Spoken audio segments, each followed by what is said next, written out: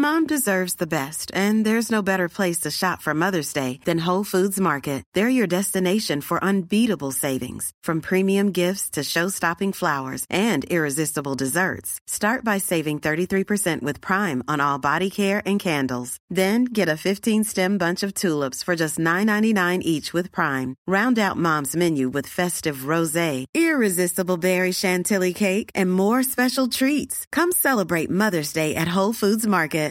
Millions of people have lost weight with personalized plans from Noom. Like Evan, who can't stand salads and still lost 50 pounds.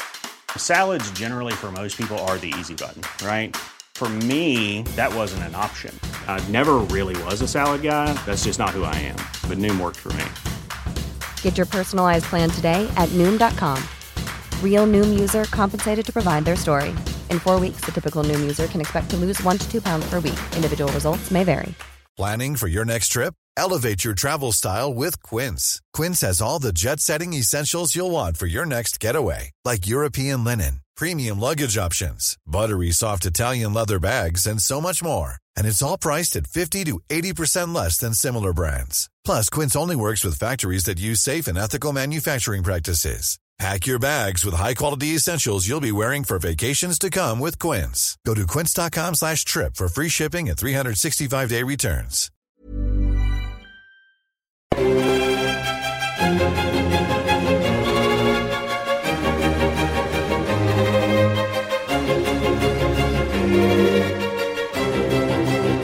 Hello and welcome to the Napoleonicist and the final instalment of Irish Month. Today's episode is entitled Voices from Ireland. It takes its inspiration from the Voices from the Battlefield series, that huge oral history project which I created for Waterloo Remembered in June of last year. A number of Napoleonicist listeners have sent in extracts of some of their favourite memoir and diary readings, either written by Irish men and women or about them. What follows is a montage giving you just a flavour of the experiences of the Irish during this period.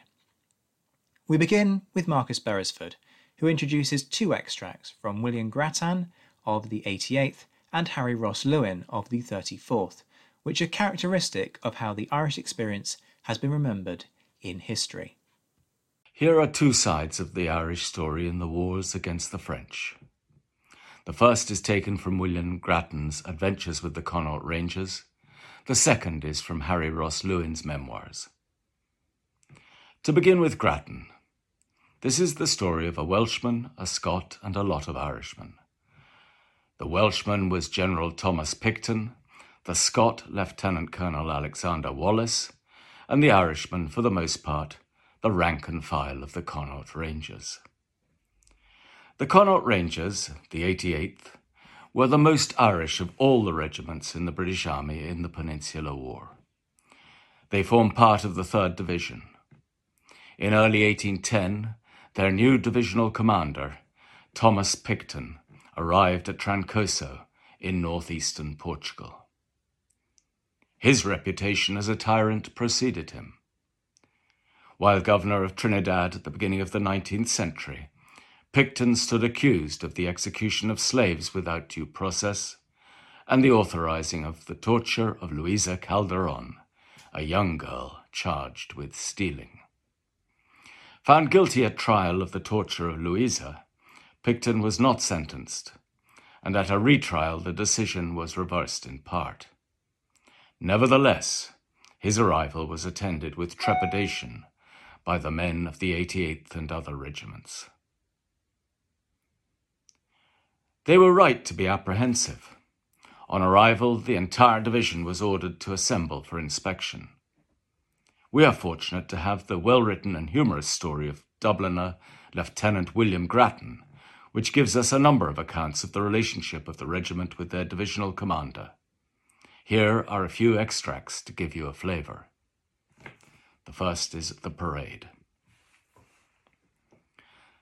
The division went through several evolutions and performed them in a very superior manner indeed. The line marching and the echelon movements for which the 88th under Wallace was so celebrated seemed to surprise the general. He, however, said little. Once he turned to Wallace and said in a rather disagreeable tone, "Very well, sir. The parade was about to be dismissed and the general about to return to quarters, when 2 marauders of the 88th were brought up in charge of a detachment of Portuguese militia. They had stolen a goat on their march up to join the regiment. The complaint was at once made to Picton, who ordered the men to be tried by a drumhead court-martial on the spot. This was accordingly done, the men were found guilty and flogged on the moment in the presence of the general. This act was considered by all as not good taste in General Picton on his first appearance amongst his troops, and the word tyrant was more than muttered by many of the division. So soon as the 2 soldiers were removed after having received the number of lashes it was thought necessary to inflict, the general addressed the brigade in language not of that bearing which an officer of his rank should use. For turning to the 88th, he said, "You are not known in the army by the name of Connaught Rangers, but the name of Connaught Footpads." He also made some remarks on their country and their religion. Lieutenant Colonel Wallace, who commanded the Connaught Rangers at the time, was upset. He requested the brigade commander, General Mackinnon, to take the matter up with Picton.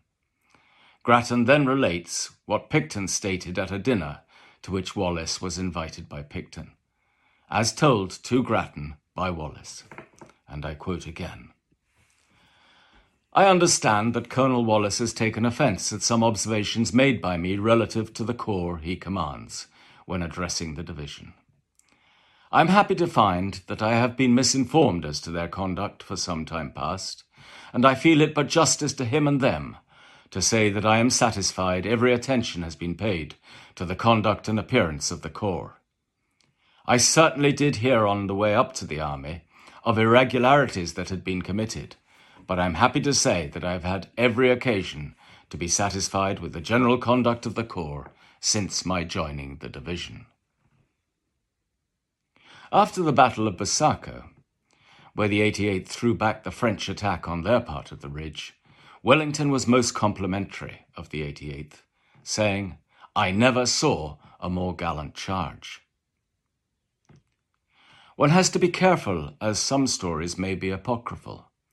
But supposedly when Picton came to the Connaught Rangers after they'd chased the French back down the slope, he was met by cries of, "Are we the Connaught Footpads now?" The second extract is also from Grattan, who reports that on another occasion, Picton and his ADC came across a Connaught Ranger with a goat on his back. Grattan takes up the story, which shows Picton apparently had a sense of humour, but which also demonstrates that the Rangers were not cowed by Picton and treated him with a certain irreverence. "Pray, sir," said, or rather roared Picton, addressing the soldier, "what have you got there?" The soldier, "A thieving pecan, sir." Picton, "A what?" Soldier, "A goat, sir. In Ireland we call a buck-goat a pecan. I found the poor baste straying, and he looks as if he is as hungry as myself." Picton, "What are you going to do with him?" Soldier, "Do with him, is it? To bring him with me, to be sure. Do you think I would leave him here to starve?"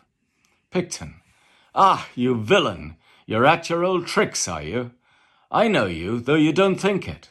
Soldier, "And I know you, sir, and the boys of Connaught know you too, and I would be sorry to do anything that would be displeasing to your honour, and sure, if you would only let me, I'd send your servant a leg of him to dress for your dinner, for by my soul, your honour looks cold and angry. Hungry, I mean." The soldier then held up the goat's head, shook it at Picton's ADC, and departed into the chestnut trees without further words, with Picton reportedly turning to his ADC and saying, "Well, that fellow has some merit. What tact and what humour! He would make a good outpost soldier, for he knows not only how to forage, but to take up a position that is unassailable." And the ADC responded, "Why, yes, sir. When he held up the goat's head, he seemed to beard us to our faces, and his promise of sending you a leg was a capital ruse. Picton, it was, and if the fellow is found out, he will, I suppose, endeavour to make me the scapegoat. Now, the day following the capture of Ciudad Rodrigo in 1812, when the 88th forced the breach, as the Great Breach in a fierce contest, Grattan reported a further exchange between the Rangers and Picton. Rangers saying, "We gave you a cheer last night, it's your turn now." To which Picton apparently smilingly responded, "Here then, you drunken set of brave rascals, hurrah! We'll soon be at Badajoz." And they were soon at Badajoz, but that is another story, or Scaelela, as we say in Ireland. In truth, I do not think the Connaught Rangers ever took to Picton, as rough, foul-mouthed devil as ever existed, in the words of Wellington. But together they achieved huge success, and Picton wished them in Flanders for 1815. But they had been sent to North America. Their motto is Quis separabit, but it was Picton who is reputed to have given them the name of the Devil's Own. A far more sombre side to the Irish story is told by Captain Ross Llewellyn from County Clare on the west coast of Ireland. Ross Llewellyn served with the 32nd Regiment, having initially joined the Limerick Militia. Following the defeat of the 1798 rebellion in Ireland, Ross Llewellyn described the treatment and fate of the rebels. And I quote, "The jails were soon filled, and Duncannon Fort was converted into a slave market. Cargoes of our wretched, misguided peasants were shipped off from thence to Chatham, in every kind of craft that could be procured for the purpose. The nature of their accommodations was unthought of. As many men as the hold could contain were huddled together without straw to lie on, or any sea stock other than potatoes, which could not be cooked in bad weather, and of which even a sufficient quantity was not always provided. And it is a melancholy fact that several of these unfortunate people have perished of absolute want on their passage. In this manner, many regiments on foreign stations kept up their establishments, and those recruits soon became soldiers, second to none in their gallantry in the field. It is true that at this eventful period war raged both at home and abroad, and the hands of the government were full, but under any circumstances, the nefarious proceedings at Duncannon Fort should have been instantly checked. Ross Llewellyn goes on to allude to the drafts of prisoners being sent to the 88th, at this time in Jersey, guarding the Channel Islands against French attack. Captain Dauvergne, based there, suggested that the Irish should be sent to Siberia as serfs. Other Irish had the misfortune to be passed on to the King of Prussia for incorporation in the Prussian army. A number were drafted into the 30th and 89th regiments, serving afterwards in Egypt. The 89th was an Irish regiment itself, and had in fact been one of those tasked with putting down the rebellion. Yet more Irishmen were incorporated into regiments dispatched to the West Indies following the defeat of the rebellion, itself frequently a death sentence from disease. A lack of transports inhibited their being sent to New South Wales, which had been the original intention of the government. Marcus Beresford there, reading from William Grattan and Harry Ross Llewellyn. Many Irishmen had reason to hate the English during this period, though perhaps one of the most famous to act on that sentiment was Wolfe Tone. The following extract from Tone's memoir is read by Andrew Dorman. Went today to Clark at the Luxembourg.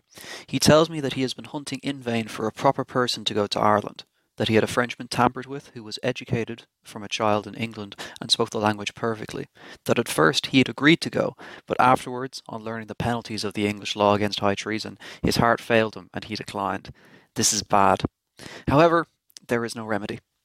Clark went on to tell me that if the measure were pursued, without saying whether or not it would, the executive were determined to employ me in the French service in a military capacity, and that I might depend on finding everything of that kind settled to my satisfaction.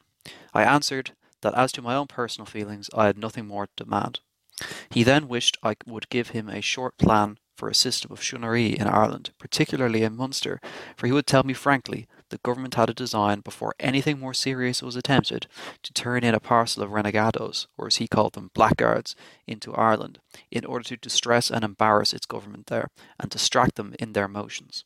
I answered I was sorry to hear it, that if a measure of this kind was adopted, with a view to prepare the minds of the people, it was unnecessary, for they were already sufficiently prepared. That would only produce local insurrections, which would soon be suppressed, because the army, including the militia, would, in that case, to a certainty, support the government, and every man of any property, even those who wish for an independence of their country, would do the same, from a dread of indiscriminate plunder, which would be too likely to ensue from such a measure as he described. That there was another thing very much to be apprehended in that case, which, if I were a Minister of England, I should not hesitate one moment about, and in which the Parliaments of both countries would instantly concur, vis-à-vis to pass an act repealing those clauses which enact that the militia shall only serve in their own country, and directly to shift the militia of Ireland into England and replace them by the English militia, which would serve to all both countries, and most materially embarrass us. That, if all this were so, and these insurrections suppressed, their inevitable effect, grounded upon all historical experience, would be to strengthen the existing government.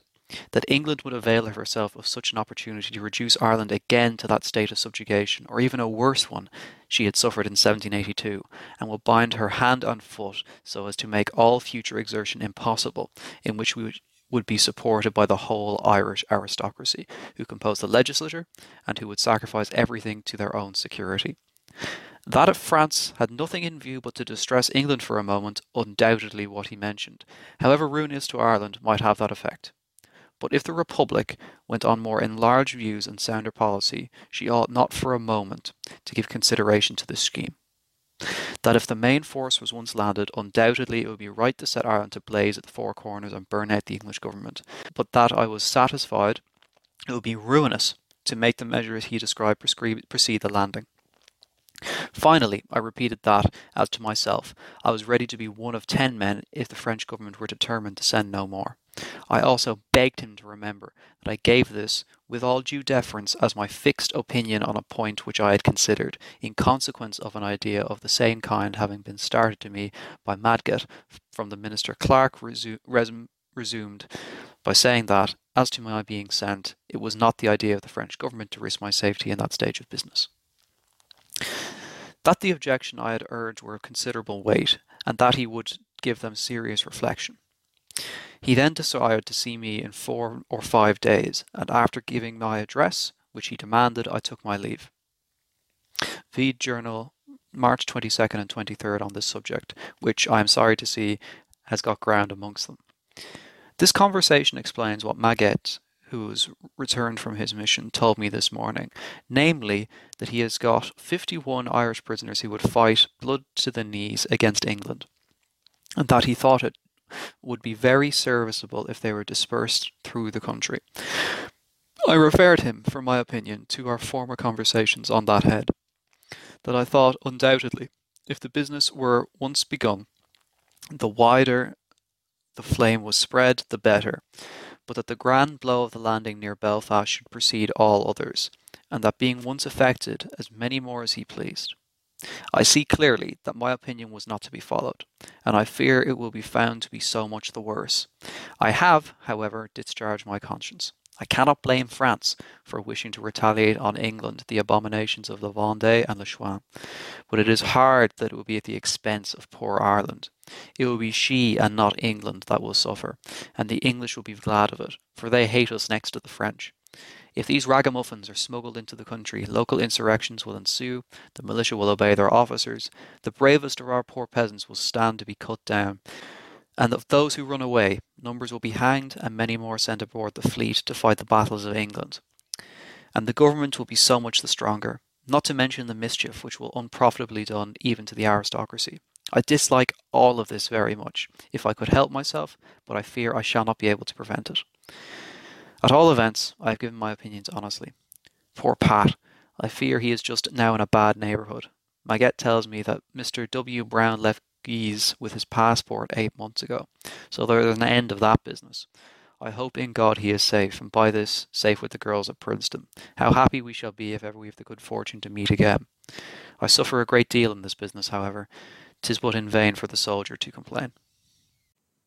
Andrew Dorman reading from Wolfe Tone's memoir there. As we heard earlier this month, the Irish Rebellion of 1798 cast a long shadow over English-Irish relations. And the civilian experience of that uprising should not be forgotten, as Katrina Kennedy now explains. Hello, my name is Katrina Kennedy. I'm a historian of 18th century Ireland based at the University of York. The account which I'm going to read from is a diary of the 1798 rebellion. It was written by Elizabeth Richards, a 20-year-old Protestant woman who lived in Wexford, the county in the province of Leinster, where the rebellion was most concentrated. Richards came from a politically liberal gentry family. Several of her cousins had joined the Radical United Irish Society in its early years, and her diary of the rebellion makes clear that she was on good terms with several of Wexford's United Irishmen. However, her narrative reveals how the United Irishmen's plans for an Irish revolution on the lines of the French Revolution came, in the heat and desperation of armed conflict, to be framed as a religious struggle between Protestant and Catholic. Following a surprise rebel victory at Oulart Hill in Wexford on the 27th of May, rumours soon began to circulate that the rebels were planning a massacre of Irish Protestants. And as the rebels suffered a series of reversals and discipline began to break down, there would be 2 appalling massacres of Protestant civilians at Wexford Bridge and at School of Bogue. Several of Richard's Protestant friends were convinced to undergo Catholic baptism in the belief that they would thereby be spared. Richard's diary provides a vivid record of the emotional experience of the rebellion and of her family's fear and uncertainty, unable to know if their Catholic servants would remain loyal to them, watching the rebel movements through a telescope from their house, dealing with rebel troops' demands for arms and provisions, and constantly hearing conflicting reports on the rebellion's progress. But as the rebellion is defeated, her diary also reveals some conflicting emotions, a degree of sympathy for the rebels and their cause, and a horror at the brutality of the government forces sent to defeat them. May 26, 1798, Saturday. We this day quitted Clonard after spending a happy week there. We came through Wexford, where we learned there had been a general rising in the county of Kildare, but that the insurgents had been defeated. It was also reported that the neighbourhood of Gorey and of Oulart has been much disturbed. Our trunks of clothes that went off this morning for Dublin are, I think, in some danger. I much fear that the people of this country are more inclined to insurrection than is apprehended. Sullen melancholy was expressed this day in the countenances of every individual of the lower classes. It can have no cause but the banishment of their priest Dixon and of 10 men found guilty of disloyalty. These rebels were sent off this day to Duncannon Fort, escorted by a troop of yeomanry. Wednesday, May 27th, Clonard. At church, to my unspeakable astonishment, I heard that Bagnall Harvey, Edward Fitzgerald and John Culkley of Ballytague had been taken up on suspicion of disaffection to government and lodged in jail, that the rebels in great force had attacked Carlow, nearly destroyed Tulla Street, but at length had been repulsed. After divine service, we walked to Fairfield. The news we had heard was the subject of conversation. It was treated lightly, until a servant of Mr. Sutton's rode up in haste to the hall door and told us that his master and mistress had sent him out to let my mother know that the people at the other side of the water were up, that they judged the country to be very unsafe, and begged we would go to town immediately. Horror-struck, we ran home. My mother had the lower windows barred, and in breathless anxiety we awaited the return of our servants, whom she had sent to town to take the oaths of allegiance.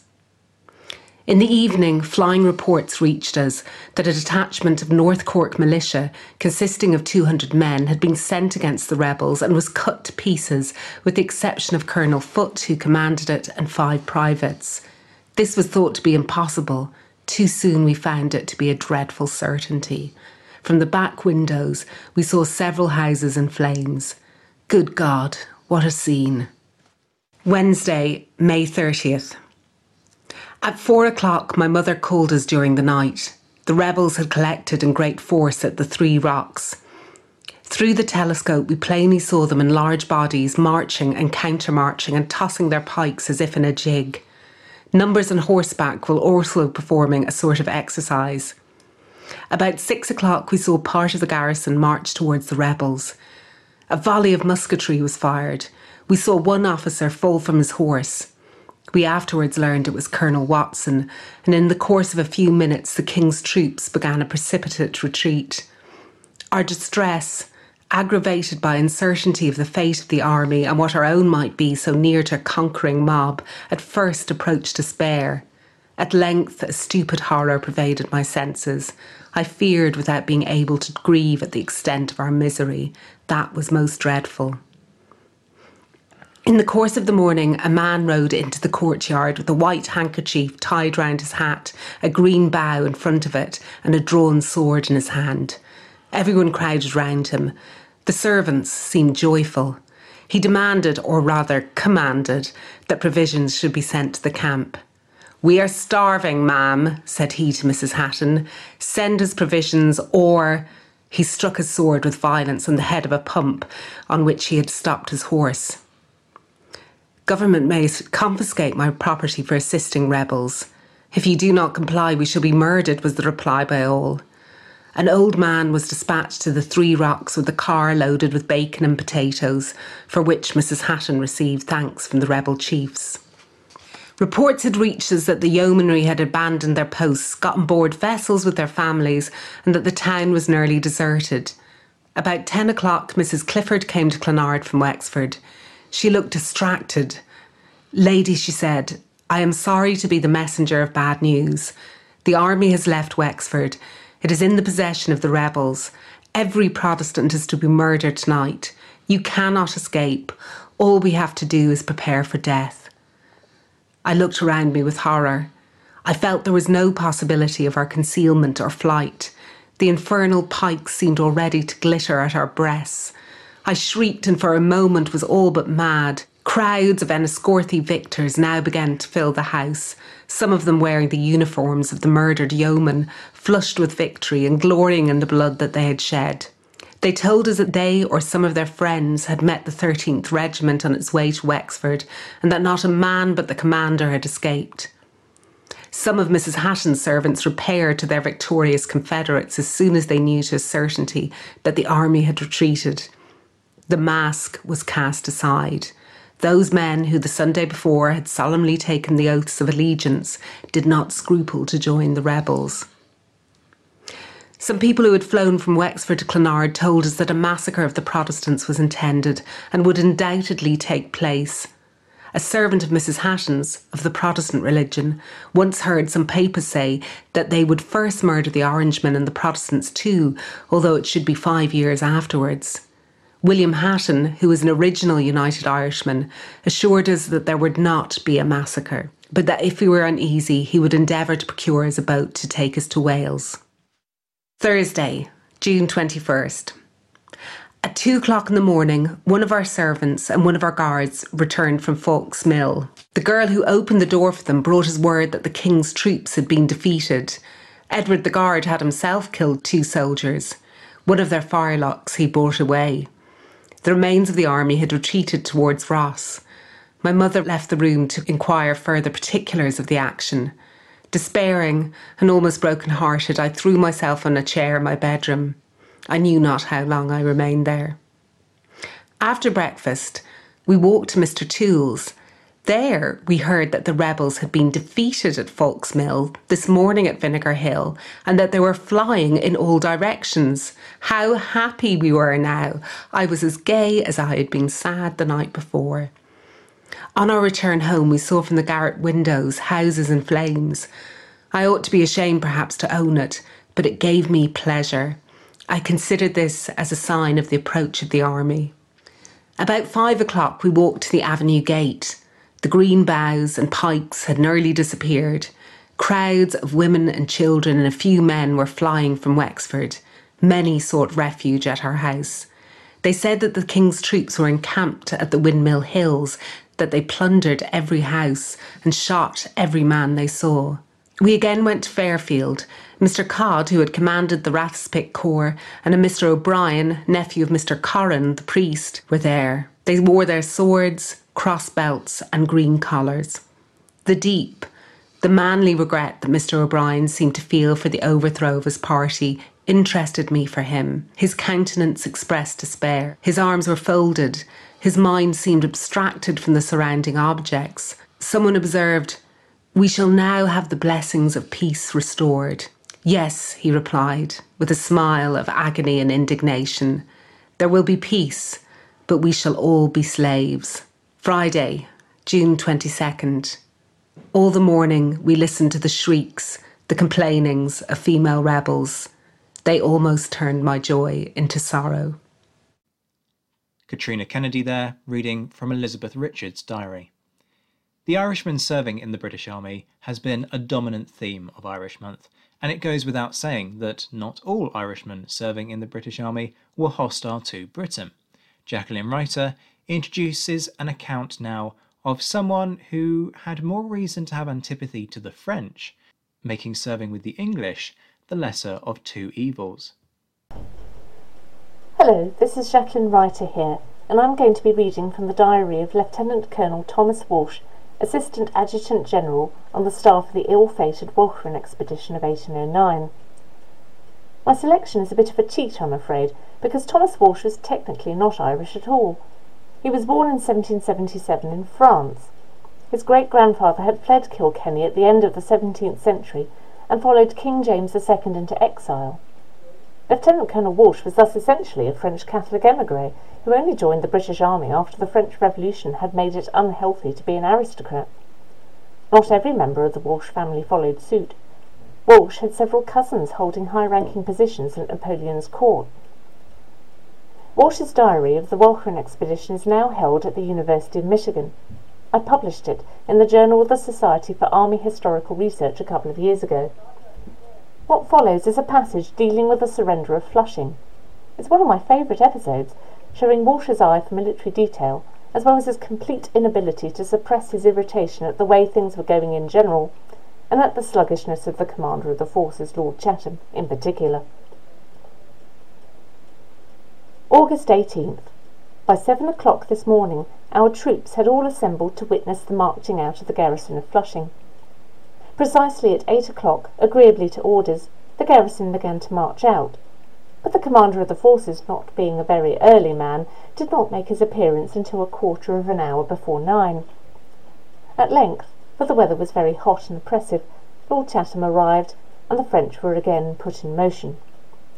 They marched into the field and grounded their arms as they came up with great regularity.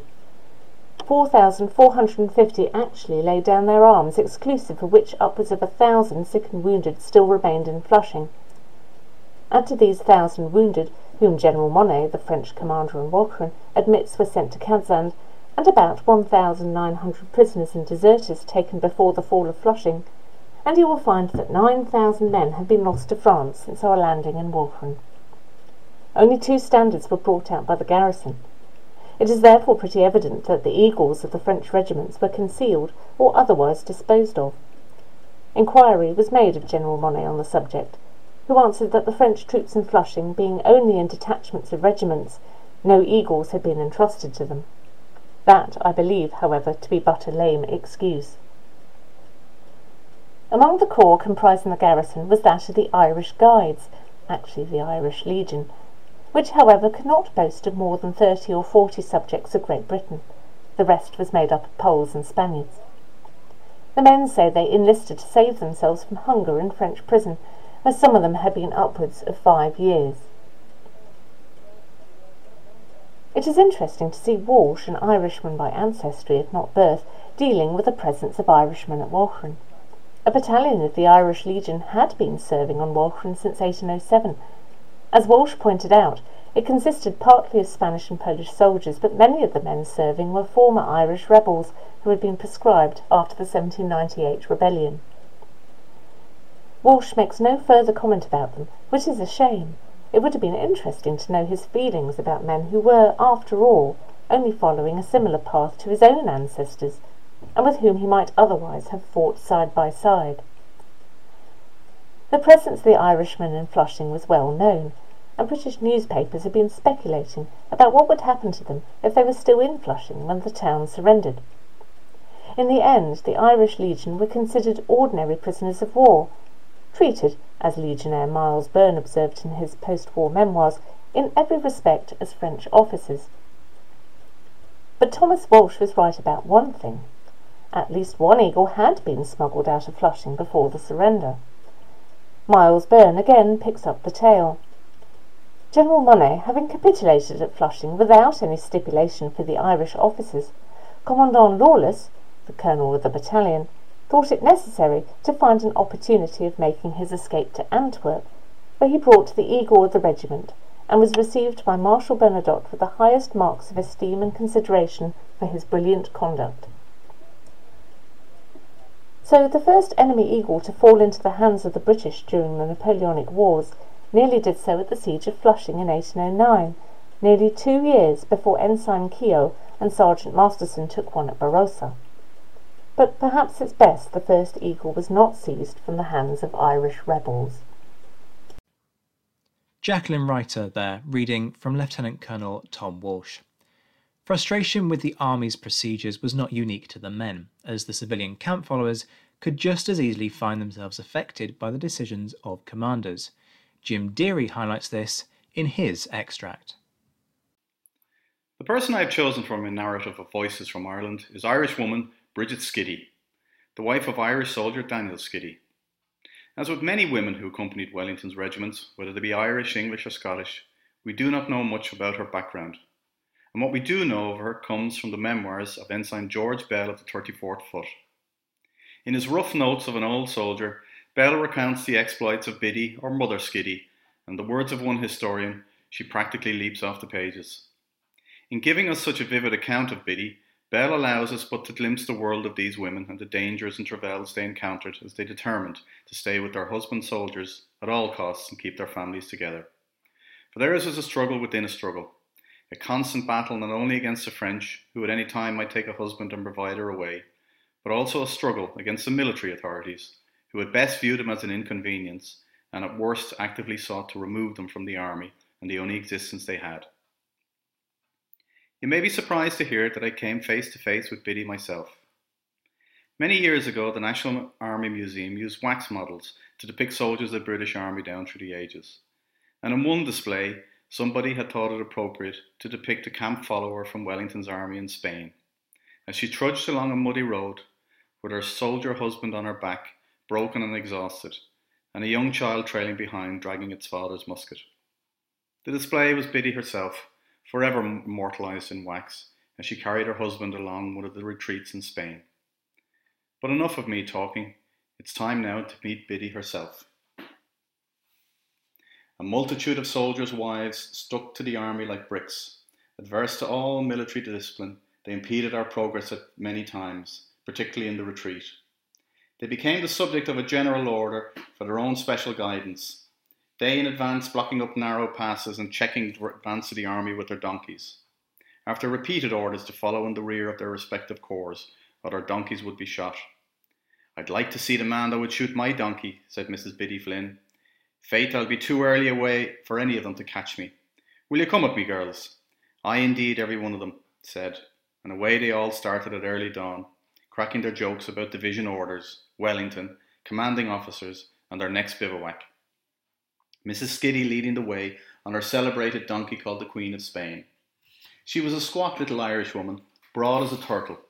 Drive on, girls, and we'll bait them at the end of this day at any rate, says Mother Skiddy. And tomorrow too, said Mrs. Flynn, and the day after, cried Betty Wheel, and then a chorus of laughter by the whole brigade. those 3 industrious women will be remembered by all old 34th men still alive. Alas, the Provost Marshal was in advance, a man in authority and a terror to all evildoers.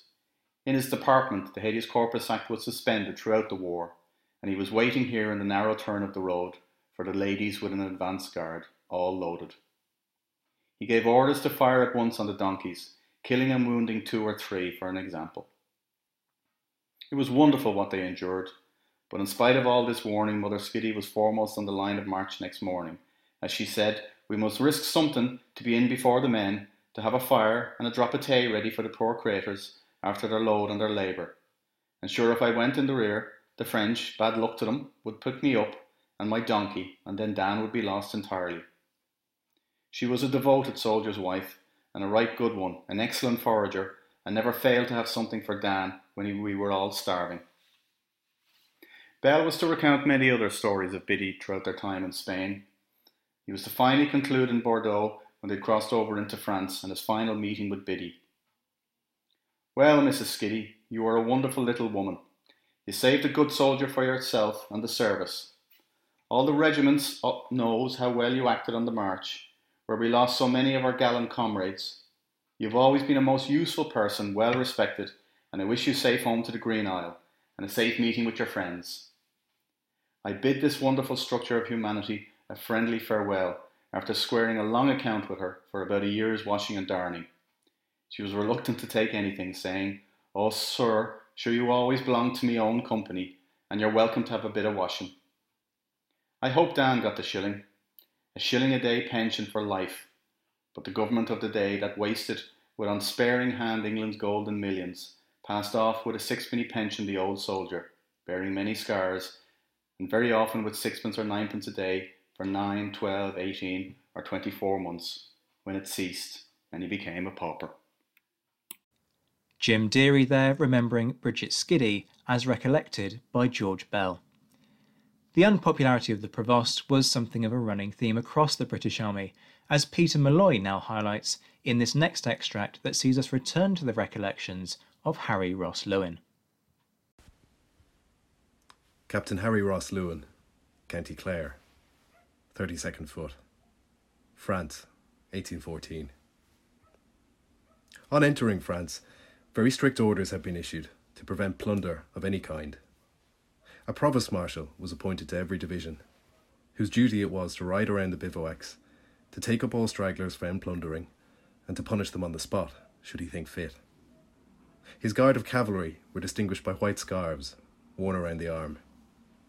The vigilance of the provost marshal had, of course, an excellent effect, but it isn't in the power of man totally to put a stop to plundering in any army while stationed during war in a foreign country.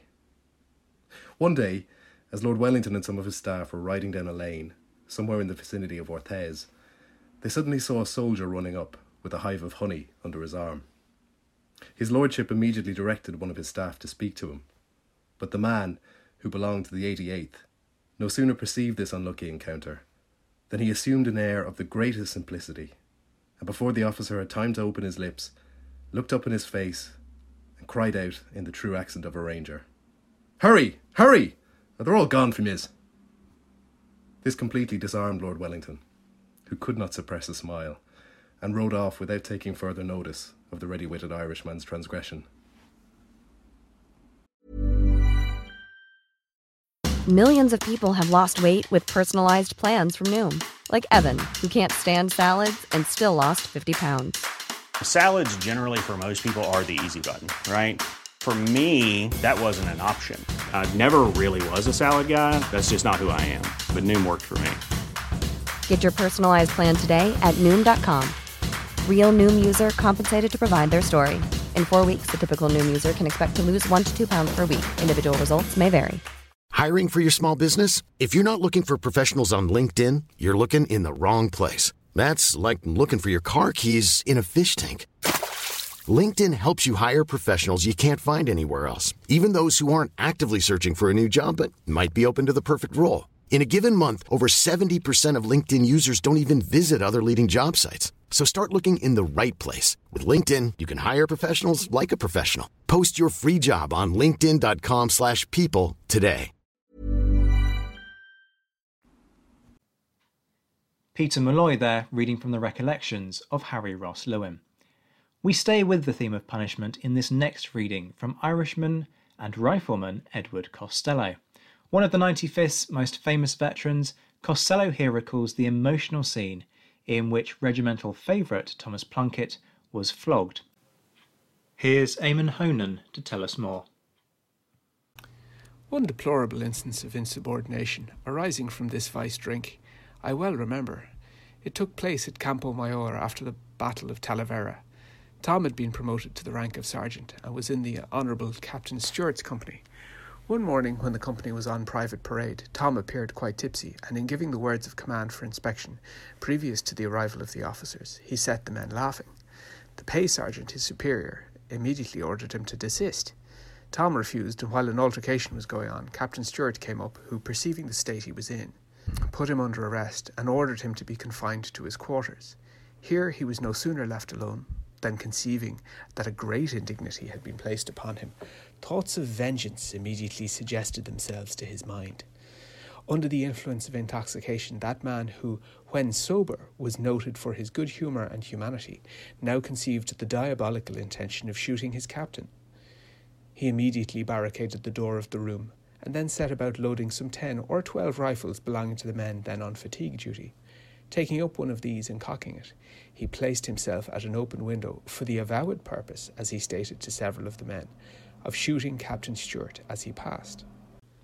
Fortunately, the captain got notice of the danger of going near the house, while several of the men, by coaxing and force alternatively, endeavoured without effort to get into the room Tom had barred. At length, the unfortunate Plunkett was induced to relent on the appearance of a lieutenant of the company named Johnston, who was a great favourite with the men, among whom he was known by a very familiar nickname. The door was opened, and Tom made prisoner. Although Tom was a general favourite, and his conduct had resulted from the madness of intoxication, his insubordination was too glaring to stand a chance of being passed over. He was brought to a regimental court-martial, found guilty and sentenced to be reduced to the ranks, and to receive 300 lashes. Poor Plunkett, when he recovered his reason after the commission of his crime, had experienced and expressed the most unfeigned contrition, that when the sentence became known there was a general sorrow felt for him throughout the regiment, particularly on account of the corporal punishment. In this feeling, I believe, the officers participated almost as much as the men. At length, the time arrived when the bravest soldier of our battalion was to suffer the penalty of his crime in the presence of those very men before whom he'd been held up as a pattern but some few short months before. The square was formed for punishment. There was a tree in the centre to which the culprit was to be tied, and close to which he stood with folded arms and downcast eyes in front of his guard. There was a solemn stillness on that parade that was remarkable. A pensiveness on the features of both officers and men, deeper than usual, as though the honour of the profession was to suffer in the person of the prisoner. Flogging is at all times a disgusting subject of contemplation. In the present circumstance it seemed doubly so, now that a gallant, and until a few days an honoured and respected man, was to suffer. The sentence of the court-martial was read by the adjutant in a loud voice. Poor Tom, who had had the commiseration of the whole regiment, looked pale. "Buglers, do your duty," exclaimed Colonel Beckwith in a voice husky with emotion. I thought the men seemed to hesitate in their business in stripping and binding the prisoner to the tree.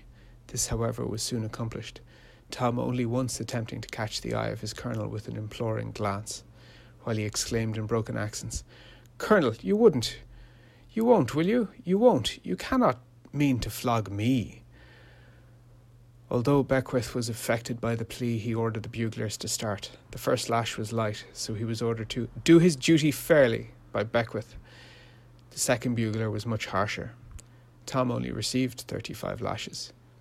"You see, sir, now how easy it is to commit a blackguard's crime, but how difficult it is to take his punishment." Eamon Honan there, reading from the Recollections of Rifleman Edward Costello. The final few extracts all relate to fighting and its immediate aftermath, and in this next section, Michael Peterson reads a letter from Frederick Johnston, an Irish cavalry officer, to his mother, describing his frustration at having missed Waterloo and the ravages of war that had been inflicted on the French countryside by a vengeful Prussian army during their march on Paris. From the Diary of Frederick Johnston, written 4 July 1815, at a pillaged house, Roissy, in France, near Paris. My dear mother, I arrived at the regiment the day before yesterday, having come from Brussels in 7 days with a detachment of different regiments and 6 officers.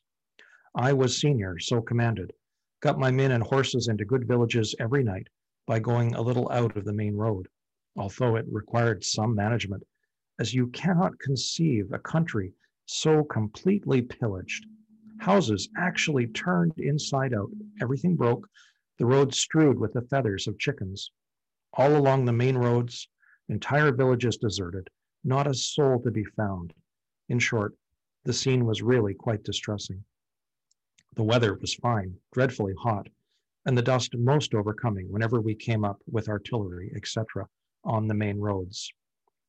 I kept on the crossroads as much as possible and brought my detachment consisting of 170 horses and above 100 men quite well, though we came at the rate of near 10 leagues a day.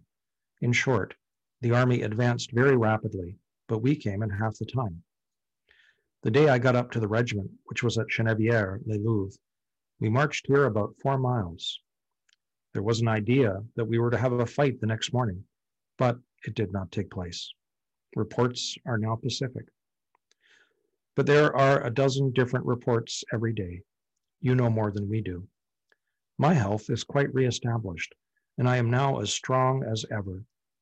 But I fear I shall not have a fight. However, it is my misfortune, not my fault. We are half starved. The Prussians have everywhere committed such excesses that the people have concealed themselves and all their effects.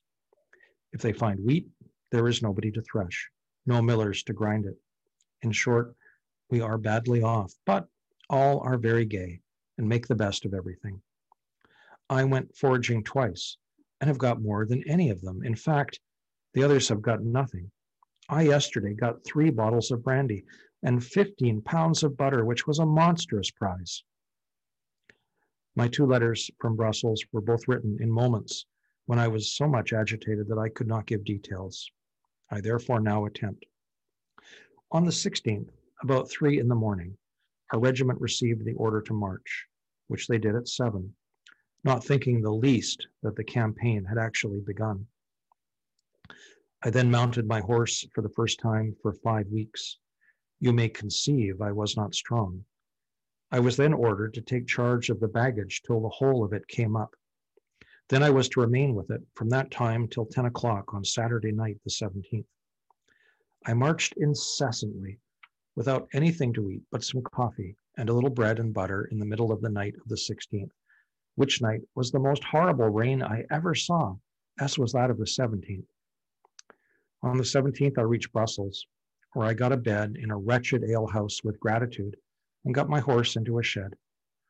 On Sunday, I was at Brussels during the whole of the dance of the French, being in the town, for the fears took such an effect on the inhabitants that even in the house where I was, they pointed out people in the streets whom they declared to be French soldiers. I was agitated, but not with fear, and awaited with a sort of desperate calmness the entrance of the French. I had 3 good horses in the stable. My servant even saddled my best, and together with the innkeeper and his family begged of me to run away, but I refused. I had missed being in the action where my old family regiment had immortalized itself, and life was indifferent to me. Indeed, I half wished the French to have entered and to have murdered me, which I dare say they would have done. Nothing but threats and the most positive orders prevented my joining the regiment on the 19th, though so weak at that time as not to be able to walk 100 yards without the sweat dropping from me. In that situation, I could not write, and it was not till I obtained a sort of forced consent to go up to the army that my spirits would allow me to write. I then wrote, but do not recollect the date. I was in high spirits and neglected the public service by making much longer marches than I ought to have done, though I must say the anxiety of officers and men of the detachment fully kept pace with mine. On our arrival at the brigade, we had still some hopes, as they had been saddled all the night before, and we expected a fight. It is lucky, perhaps, for me that it did not take place, as I own I forgot my promise to you and came up in rather a desperate sort of humor. My spirits are, however, low at present, as people seem to think it is all over. However, as all my brother officers say, it is not my fault, but my misfortune. And though I say it that ought not, I believe my character stands as high in the regiment as if I had been in the charge that destroyed Bonaparte's Imperial Guard cuirassiers, his finest troops. I'm getting cheerful, and whatever the invidious world may say or think of me, the Inniskillings are not ashamed of me. However, this subject strains my nerves, and I will drop it. Of Ruffo, great fears are entertained, as many prisoners were killed by all accounts, some by Prussians who mistook them for French. Still, I flatter myself there is hope. My horses, Boy and Gardner, are well. Doll was lost, but is in the possession of a German officer, a friend of mine, who will send her to me the first opportunity. All our wounded officers are doing well. One, Hassard, has come up. Our brigade has never seen a Frenchman since the 18th, so I have the comfort of thinking that except the great battle, which was unavoidable, I have lost but nothing. I had a letter from John today and one from you of the 27th. Some of your former ones are gone back to Brussels, as I was not expected up so soon. There is a report that we are to march into Paris on Thursday, but we know nothing certain. For the present, adieu. Believe me, dear mother, your affectionate son, Frederick Johnston. Michael Peterson reading from the letters of Frederick Johnston there. Of course, others had fought at Waterloo. For our next extract, Rebecca Heaton reads a passage chosen by Carol Dixon Smith, written by Lieutenant Colonel Standish O'Grady. O'Grady was a lieutenant in the 7th Hussars at Waterloo, hailing from Caher Guillemot in Limerick. He later became the 2nd Viscount Guillemot. Early in the morning of the 17th, the army was drawn up to show a front, and soon afterwards the infantry began to move to the rear. When Major Hodge, who was in command of the right squadron, to which I belonged, returned, he told me that the Prussians had been beaten and obliged to fall back, and that we must make a similar movement to prevent the two armies from being disunited. That our brigade was to retire by regiments from the left, and that the 7th had the post of honour, the main road to cover and protect. That Sir William Dornberg was to take charge of the skirmishers of the brigade, and that our squadron was to skirmish.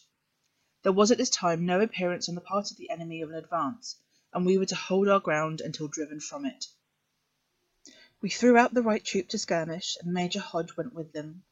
I held the high road with the left troop, and had from time to time to send them assistance, and frequently to advance to enable them to hold their ground, as their movements were difficult through ploughed fields so soft that the horses were sunk up to their knees always, and sometimes to their girths. Whilst I was so employed, Sir William Dornberg joined me. Thus we continued to dispute every inch of the ground until we came within a short distance of the town of Genappe. Here Sir William Dornberg told me that he must leave me, that it was of the utmost importance to face the enemy boldly at this spot, as the bridge in the town was so narrow that we must pass it in file, that I should endeavour, if possible, to obtain time for the skirmishers to come in, but that I was not to compromise my troop too much. When he bid me farewell, he shook my hand, and I saw plainly he never expected to see me again. I then called in the skirmishers that advanced at a trot up the road. I continued advancing and retiring alternately, until I saw all my right troops safe on the road in my rear, and then I began to retire at a walk, occasionally halting and fronting until I turned the corner of the town. I then filed the men from the left and passed through the town at a gallop, no enemy in sight. When I arrived at the opposite entrance of the town, I found the 7th drawn up on the road in a column of divisions, and having reformed our squadron, we took our place between those already formed and the town. Here I met Sir William Dornberg, who appeared surprised to see me, and asked me how we had effected our retreat, and if we had saved any of the skirmishers. And when I told him we had not lost a man or a horse, he exclaimed, "Then Bonaparte is not with them. If he were, not a man of ye could have escaped." Here we remained drawn up about 20 minutes before any of the enemy appeared, and then only a few stragglers, some of whom rode into us and were found to be quite drunk. As well as I can guess, the cavalry column by which we were pursued, and which moved slowly but shouting loudly along the high road, were about 14 squadrons, and this column now showed its head, which consisted of a troop of lancers, all very young men, mounted on very small horses, and commanded by a fine-looking and a very brave man. For about 15 minutes they remained in the jaws of the town, their flanks being protected by the houses, and the street not being straight, and those in the rear not knowing that the front were halted. They soon became so jammed that they could not go about. In this state of affairs, Lord Anglesey gave us orders to charge them, which we immediately did. Of course our charge could make no impression, but we continued cutting at them, and we did not give ground, nor did they move. Their commanding officer was cut down, and so was ours, Major Hodge, and this state of things lasted some minutes, when they brought down some light artillery, which struck the rear of the right squadron, and knocked over some men and horses, impeding the road in our rear. We then received orders to go about from Lord Anglesey, who was up with us, but not on the road during all this time. The lancers then advanced upon us, and in the melee which ensued they lost quite as many as we did, and when at last we were able to disengage ourselves, they did not attempt to pursue us. We retired and formed in the field by the roadside. I then got the remnant of the right squadron and moved them down towards the town of Genappe to look after any of our wounded, whom it might be in our power to save. When I saw the ground upon which we had charged, it was strewed with men and horses, but I saw very few fighting men of the enemy. The enemy did not again attempt to molest us, and we reached our position without further interruption, except some picket affairs in taking up our respective lines, in one of which Captain Haylager of the 7th made a very brilliant charge with his troop, and when the Duke of Wellington sent to stop him, he also desired to know his name. I thought at the time, and I still think, that when we charged the enemy at Genappe, their entire column was in the town, and that being the case, it is clear that as soon as they found the head of their column engaged, they commenced clearing their rear out of the town. If this be the case, it is obvious that the success or failure of the 7th in their charge was simply a matter of time. A little delay, and they would not have had to charge, but to pursue. This, as well as I recollect, was Sir William Dornberg's opinion at the time, when he objected to charging before their flanks were open to us. I satisfy myself that I have given you, as well as I can now recollect them, all the facts as they came before me. A few minutes before we charged, one of the heaviest showers of rain I can remember fell, which, as it wet everybody and everything, rendered firearms useless, and though the French fired a few pistol shots, I don't think they did any damage. Our engagement was therefore one of sabre and lance. I have only to add that we lost our commanding officer, Major Hodge killed, and Captain Elphinstone, who commanded the right troop, wounded and taken. Our adjutant was killed also, but not in the charge. But as we could never find either Major Hodge or Adjutant Mayer, I can only say they were killed and fighting because I hope it. In answer to a flag of truce that evening, they said they had taken a major, a captain, an adjutant, and an ADC, which latter was Captain Crockenberg, ADC to Sir William Dornberg. You will perceive that the right squadron under Major Hodge was the only one of the regiment engaged, and that it was Captain Elphinstone's troop, which had been engaged skirmishing throughout the day, that charged afterwards at Genappe. Believe, etc., Standish O'Grady.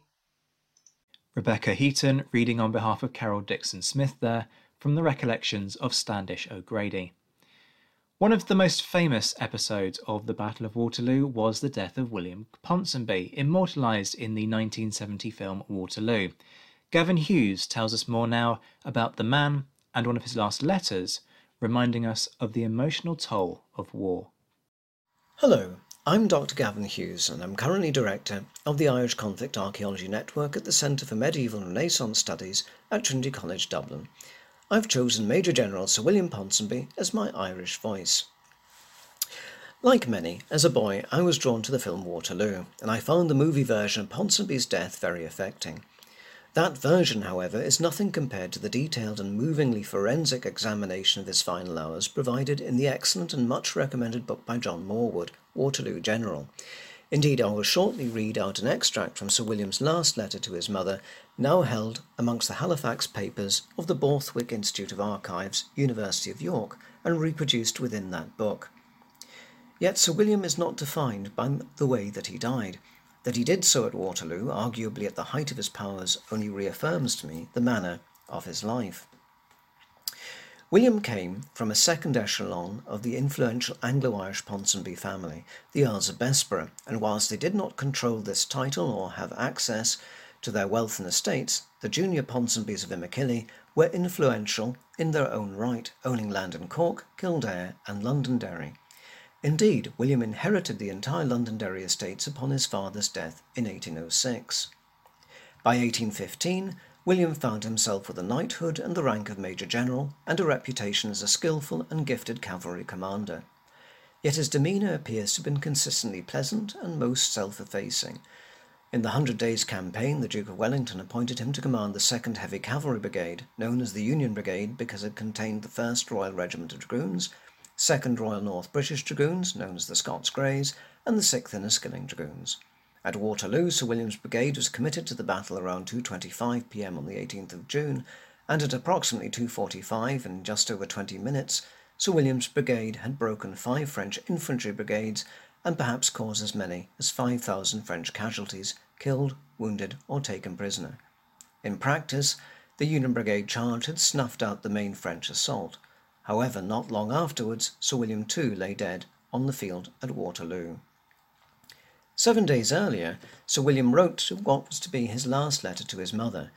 It is a fascinating insight into the mind of a successful Anglo-Irish commander, bristling with references to his family's financial troubles and expressions of his feelings for his family, his wife Georgiana and his daughters, concern over growing political developments at home, and the upcoming battle against Napoleon. My dearest mother, I have to thank you for your kind and comfortable letter, which was a great pleasure to me. I am always delighted to hear you like and approve of our little girls, and do hope they grow up what we would wish. Little Lou, in a letter which I received from her yesterday, gave me an account of the visit of Grandmamma and Aunt Mary. There seems to be in England a decided feeling for war, a perfect confidence as to the successful result. How far this confidence is well-founded, a few months will show.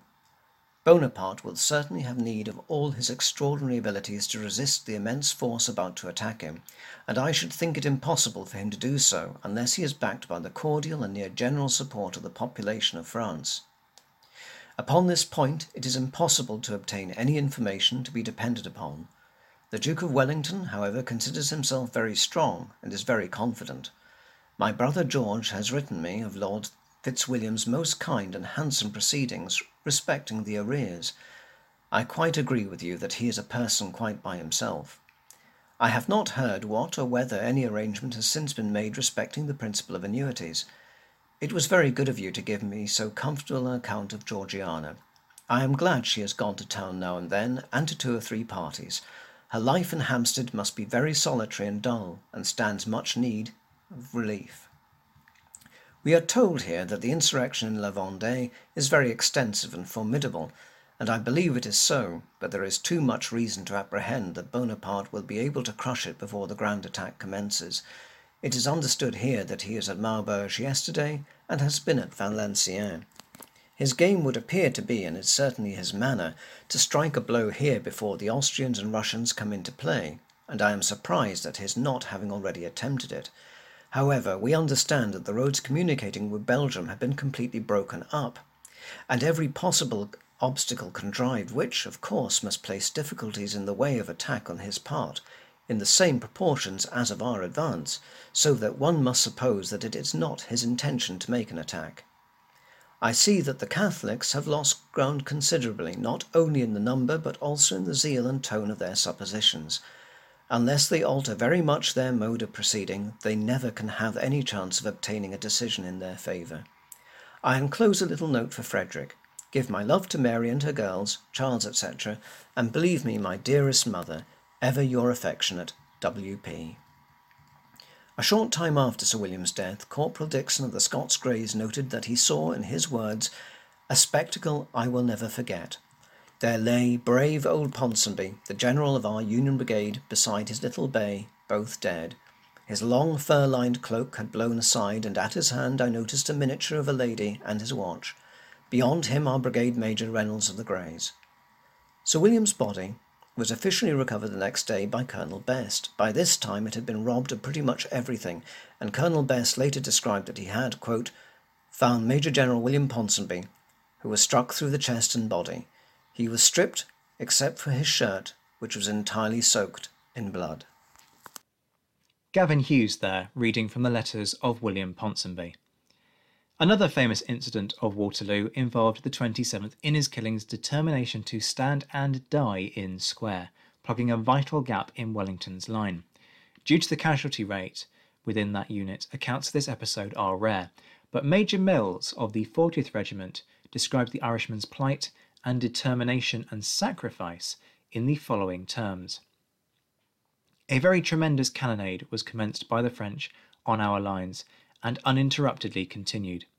We lay down in square to escape as far as possible its destructive effects.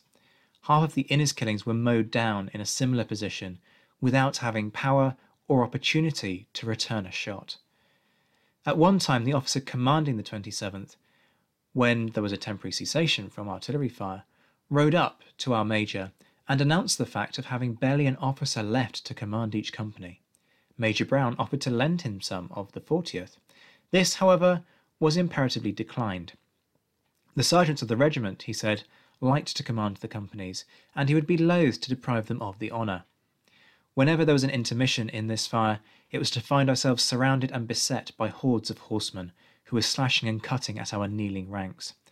The file firing of our standing ranks, being concentrated and constant, was very effectual against their attacks, and both horse and rider were to be constantly discerned, rolling over onto the plain, and the remainder flying back in disorder to their own lines. And finally today, it will come as no surprise to listeners, given the complexity of Irish-English relations during this period, that some Irishmen served in the French army. Marcus Cribb therefore closes out Voices from Ireland with an account from William Grattan of Irishmen fighting Irishmen as the British and French armies clashed at the Battle of Busaco. Marcus Cribb, reading from Grattan's Adventures with the Connaught Rangers by Ensign William Grattan of the 88th Regiment, published in 1847. It's a really enjoyable peninsular memoir from a young officer who was in the thick of the fighting throughout. As part of the fighting 3rd Division at Busaco, the 88th Connaught Rangers come up against the Irish Legion of Napoleon's forces with Irish on Irish fighting, which Grattan brilliantly describes. The actions here described give a rolling fight, showing the death, destruction and fear all around them, and the swirling maelstrom of the battle, as well as praise afterwards, in a way that even Bernard Cornwell would be jealous of. That's why I've chosen it, and I'll read directly from here to give the listeners an understanding of that battle in the Peninsular War. The fog cleared away, and a bright sun enabled us to see what was passing before us. A vast crowd of tirailleurs were pressing onwards with great ardour, and their fire, as well as their numbers, was so superior to that of our advance that some men of the Brigade of Lightburn, as well as also a few of the 88th Regiment, were killed while standing in line. A colour sergeant named McNamara was shot through the head close beside myself and Ensign O'Regan. Colonel King, commanding the 5th Regiment, which was one of those belonging to Lightburn's brigade, oppressed by a desultory fire he was unable to reply without disturbing the formation of his battalion, brought his regiment a little out of its range, whilst Colonel Alexander Wallace of the 88th took a file of men from each company of his regiment and placing them under the command of Captain George Bury and Lieutenant William Mackey, ordered them to advance to the aid of our people, who were overmatched and roughly handled at the moment. Our artillery still continued to discharge showers of grape and canister at half range, but the French light troops, fighting at open distance, heeded it not, and continued to multiply in great force. Nevertheless, in place of coming up direct in front of the 88th, they edged off to their left, out of sight of that corps, and led far away from Lightburn's brigade, and the nature of the ground, they could be neither seen nor the exact object defined as they went to their left. Our advance inclined to the right, making a corresponding movement. But though nothing certain could be known, as we were soon lost to both parties, the roll of musketry never ceased, and many of Bury's and Mackey's men returned wounded. Those two officers greatly distinguished themselves, and Bury, though badly wounded, refused to quit the field. A soldier of Bury's company, of the name of Pollard, was shot through the shoulder, but seeing his captain, though wounded, continued at the head of his men, he threw off his knapsack and fought beside his officer. But this brave fellow's career of glory was short. A bullet penetrated the plate of his cup, passed through his brain, and he fell dead at Bury's feet. These were the sort of materials of the 88th were formed of, and they were the sort of men that, though were unnoticed by their general, Lord Wellington was no longer to be seen, and Wallace and his regiment, standing alone without orders, had to act for themselves. The colonel sent the captain of his grenadiers, a man called Dunn, to his right, where the rocks were the highest, to ascertain how matters stood, for he did not wish, at his own peril, to quit the ground he had been ordered to occupy without some of the reason for doing so. All this time, the brigade of Lightburn, as also the 88th, was standing at ordered arms. In a few moments, Dunn returned, almost breathless. He said the rocks were filling fast with Frenchmen, that heavy column was coming up over the hill beyond the rocks, and that 4 companies of the 45th were about to be attacked. Wallace asked if he thought half the 88 would be able to do the business. "You will want every man," was the reply. Wallace was a steady, but with a cheerful countenance. He turned to his men, and looking them full in the face, said, "Now, Connaught Rangers, mind what you are going to do. Pay attention to what I have often told you, and when I bring you face to face with those French rascals, drive them down the hill. Don't give the false touch. But push home to the muzzle. I have nothing more to say, and if I had, it would be of no use. For a minute or two, there will be such an infernal noise about your ears, you won't be able to hear yourselves." This address went home to the hearts of us all, but there was no cheering. A steady, determined calm had taken place over any lighter feeling, and it seemed as if the men made up their minds to go about their works unruffled and not too much excited. Wallace then threw the battalion into column, right in front, and moved on our side of the rocky point at a quick pace. On reaching the rocks, he soon found it manifest that Dunn's report was not exaggerated, and a number of Frenchmen were in possession of this cluster. And so soon as we approached within range, we were made to appreciate the efforts of their fire, for our column was raked from front to rear.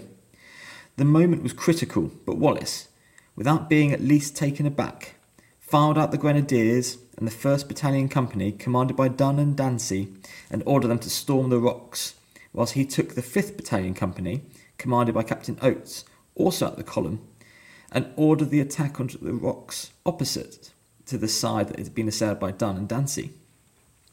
This done, Wallace placed himself at the head of the remainder of the 88th and pressed them on to meet the French column. At this moment, the 4 companies of the 45th, commanded by Major Gwyn, a little to the left of the 88th and in front of the regiment, commenced their fire.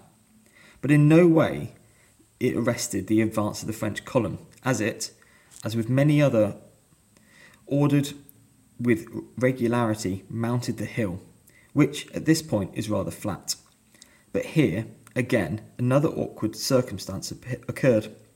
A battalion of the 8th Portuguese Infantry, under Colonel Douglas, posted on a rising ground to our right and a little to our rear, in place of advancing with us, opened at a distant and ill-directed fire, and one which would exactly cross the path of the 88th, as that corps was moving onward to meet the French column, which consisted of 3 splendid regiments: the 2nd Light Infantry, the 36th, and the 70th of the line. Wallace seeing the loss and confusion that would infallibly ensue, sent Lieutenant John Fitzpatrick, an officer of tried gallantry, with orders to point out to the regiment the error of which it had fallen. But Fitzpatrick only had the time to take off his hat and call "Vamos, comrades," when he received 2 bullets, one from the Portuguese, which passed through his back, and the other in his left leg from the French, which broke the bone and caused a severe fracture. Yet this regiment continued to fire away, regardless of the consequences, and a battalion of militia, which was immediately to the rear of the 8th Portuguese, took to their heels at the first moment of the volley was discharged by their own countrymen. Wallace threw himself from his horse, placing himself at the head of the 45th and 88th, with Gwyn of the 45th on one side of him, and Captain Seaton of the 88th on the other, ran forward at charging pace into the midst of a terrible flame in his front. All was now confusion and uproar, smoke, fire and bullets, officers and soldiers, French drummers and French drums knocked down in every direction. British, French and Portuguese mixed together, while in the midst of it all was to be seen Wallace, fighting like an ancestor of his old, at the head of his devoted followers and calling out to his soldiers to press forward. Never was more defeat more complete, and it was a proud moment for Wallace and Gwyn when they saw that their gallant comrades, breaking down and trampling under their feet this splendid division composed of some of the best troops in the world could boast of. The leading regiment, the 86th, one of Napoleon's favourite battalions, was nearly destroyed. Upwards of 200 soldiers and their old colonel, covered with orders, lay dead in a small space. And on that face of the hill was strewn with dead and wounded, which showed evident marks of the rapid execution done at this point. For Wallace never slackened his fire while a Frenchman was within his reach. He followed them down the edge of the hill, and he formed his men in line, waiting for any orders he might receive, or for any fresh body that might attack him. Our gallant companions of the 45th had an equal share in the glory of this short but murderous fight. They suffered severely, and the 88th lost 9 officers and 135 men. The 8th Portuguese also suffered, but in a less degree than any of the other 2 regiments, because their advance was not so rapid. But that regiment never gave way, nor was it ever broken. Indeed, there was nothing to break it, for the French were all in front of the 45th and 88th, and if they had broken the Portuguese, they must have first broken the 2 British regiments, which is well known they did not. The regiment of militia in their rear ran away most manfully, and if they were not able to continue for any length of time, the pace which they commenced their flight, they might, I should say, have nearly reached Coimbra before all the matters had been finally settled between us and the French. 2 of their officers stood firm, and reported to themselves in person to Wallace on the field of battle, so there could be no mistake about them, no more than there was about the rest of the regiment. Meanwhile, Captains Dunn, Dancy and Oates were in a severe struggle with the French troops that occupied the rocks. Dunn's sergeant, named Brazil, killed a Frenchman by the push of his halberd, who had nearly overpowered his captain. Dancy was slightly wounded in 4 places, but it was said at the time that he killed 3 Frenchmen, for he used a firelock. Oates suffered less than the other men opposed him, who were chiefly composed of those from Dunn and Dancy. Dunn's company of grenadiers, which at the onset counted about 60, lost either 2 and 33, and Dancy and Oates suffered companies also, but not to the same amount. The French troops that defended these rocks were composed of the 4th Regiment and the Irish Brigade. Several of the latter were left wounded on the rocks, but we could not discover one Irishman amongst them. Lord Wellington, surrounded by his staff and some general officers, was a close observer to this attack, and was standing on a rising ground in the rear of the 88th Regiment, and so close to that corps that Colonel Napier of the 50th, who was on leave of absence, was wounded in the face by a musket shot quite close to Lord Wellington. His lordship passed the warmest compliments to the troops engaged, and noticed the conduct of Captain Dancy in his dispatch. It has been said, and I truly believe, that Marshal Beresford, who was colonel of the 88th, expressed some uneasiness when he saw his regiment about to plunge into this unequal contest. But when they were mixed with Rayner's men, pushing them down the hill, Lord Wellington tapped him on the shoulder and said, "Well, Beresford, look at them now." Later, the nearest officer of rank to Wallace was Lord Wellington, who saw all that was passing and never interfered pro or con, which is tolerably strong proof that his lordship thought no alteration for the better could be made, and Wallace had scarcely reformed his line, a little in the front and below the contested ground, when Lord Wellington, accompanied by Marshal Beresford and a number of other officers, galloped up, and passing round to the left of our line, rode up to Wallace. Seizing him warmly by the hand, said, "Wallace, I have never witnessed a more gallant charge by that just made now of your regiment." Wallace took off his hat, but his heart was too full to speak. It was a proud moment for him. His fondest hopes had been realised, and the trouble he had taken to bring the 88th to the splendid state of perfection which that corps was had been repaid in the space of a few minutes by his gallant soldiers, many of whom shed tears of joy. Marshal Beresford addressed several of the soldiers by name who had served under him when he commanded the regiment, and Picton, who at this time came up, expressed his satisfaction. Lord Wellington then took his leave of us, and Beresford, shaking the officers by the hand, rode away with his lordship, accompanied by the officers around him. We were once more left to ourselves, the arms piled, and the wounded of all nations collected and carried to the rear. In a short time, the dead were left without such a stitch of clothes to cover their bodies. All firing had ceased, except a few shots down the hill on our right, and shortly after, the pickets were placed in front. A double allowance of spirits was served out to Wallace's men that evening. That is the account of Ensign William Grattan of the 88th Connaught Rangers at the Battle of Bucasso, facing a strong French column advancing up the slopes of that famed ridge, and then also driving off the men of Napoleon's Irish Legion. So for Irish Month, I have chosen an Irish account where the unusual scenario of Irish troops fight Irish troops in the fields of Portugal. Marcus Cribb reading from William Grattan. That brings us to the end of this Voices from Ireland episode, and also to an end of Irish Month. A particular thanks to my guests over the last 5 weeks, Katrina Kennedy, Jim Deary, Marcus Beresford and Andy Dorman, and those who contributed to this Voices special, Katrina, Jim, Marcus and Andy, but also Jacqueline Reiter, Peter Malloy, Eamon Honan, Michael Peterson, Carol Dixon-Smith, Rebecca Heaton, Gavin Hughes and Marcus Cribb. If you've been inspired by this episode to learn more about those featured and buy their memoirs, then I have good news for you. You can secure a massive discount on titles whilst also supporting this podcast at no cost to yourself when you buy at Naval and Military Press. Many of their titles have up to 80% off the RRP, so you're guaranteed a deal, and if you click the link in the description, you'll be able to shop as normal, pay the same great prices, but the Napoleonicist will get 10% of what you spend. You win, the podcast wins, and everybody's happy. A big thank you as ever to my patrons whose support helps to cover the production costs of this podcast. If you'd like to join them, get an exclusive 10% off books at Pen and Sword and contribute to the aim of taking the Napoleonicist weekly, you can find out more at patreon.com/the Napoleonicist. A particularly big thanks to my mentioned in Dispatches patrons, Rob Griffith, Alex Churchill, an anonymous Canadian, Brendan Teeling, John Haynes, Anna Vakulenko, Beatrice de Graaf, Lynn Dawson, Jamie Kingston, Roy Muir, James Bevan, Lucy Tatner and Jim Deary. As ever, you can find me on Twitter at ZWhiteHistory, and the conversation continues in the forum at thenapoleonicwars.net. Join me next time when I'll be speaking to Professor Emma Clery about using poetry from the period to understand popular perceptions and resistance to the war during this period. Until then, I'm Zach White. This has been The Napoleonicist. Take care, my friends.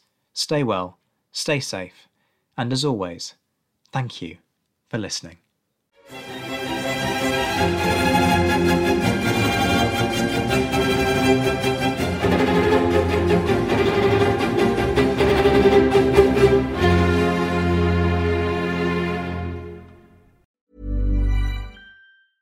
Mom deserves the best, and there's no better place to shop for Mother's Day than Whole Foods Market. They're your destination for unbeatable savings, from premium gifts to show-stopping flowers and irresistible desserts. Start by saving 33% with Prime on all body care and candles. Then get a 15-stem bunch of tulips for just $9.99 each with Prime. Round out Mom's menu with festive rosé, irresistible berry chantilly cake, and more special treats. Come celebrate Mother's Day at Whole Foods Market. Hey, it's Danny Pellegrino from Everything Iconic. Ready to upgrade your style game without blowing your budget? Check out Quince. They've got all the good stuff, shirts and polos, activewear, and fine leather goods, all at 50 to 80% less than other high-end brands. And the best part? They're all about safe, ethical, and responsible manufacturing. Get that luxury vibe without the luxury price tag. Hit up quince.com/upgrade for free shipping and 365-day returns on your next order. That's quince.com/upgrade. Planning for your next trip? Elevate your travel style with Quince. Quince has all the jet-setting essentials you'll want for your next getaway, like European linen, premium luggage options, buttery soft Italian leather bags, and so much more. And is all priced at 50 to 80% less than similar brands. Plus, Quince only works with factories that use safe and ethical manufacturing practices. Pack your bags with high-quality essentials you'll be wearing for vacations to come with Quince. Go to quince.com/pack for free shipping and 365-day returns.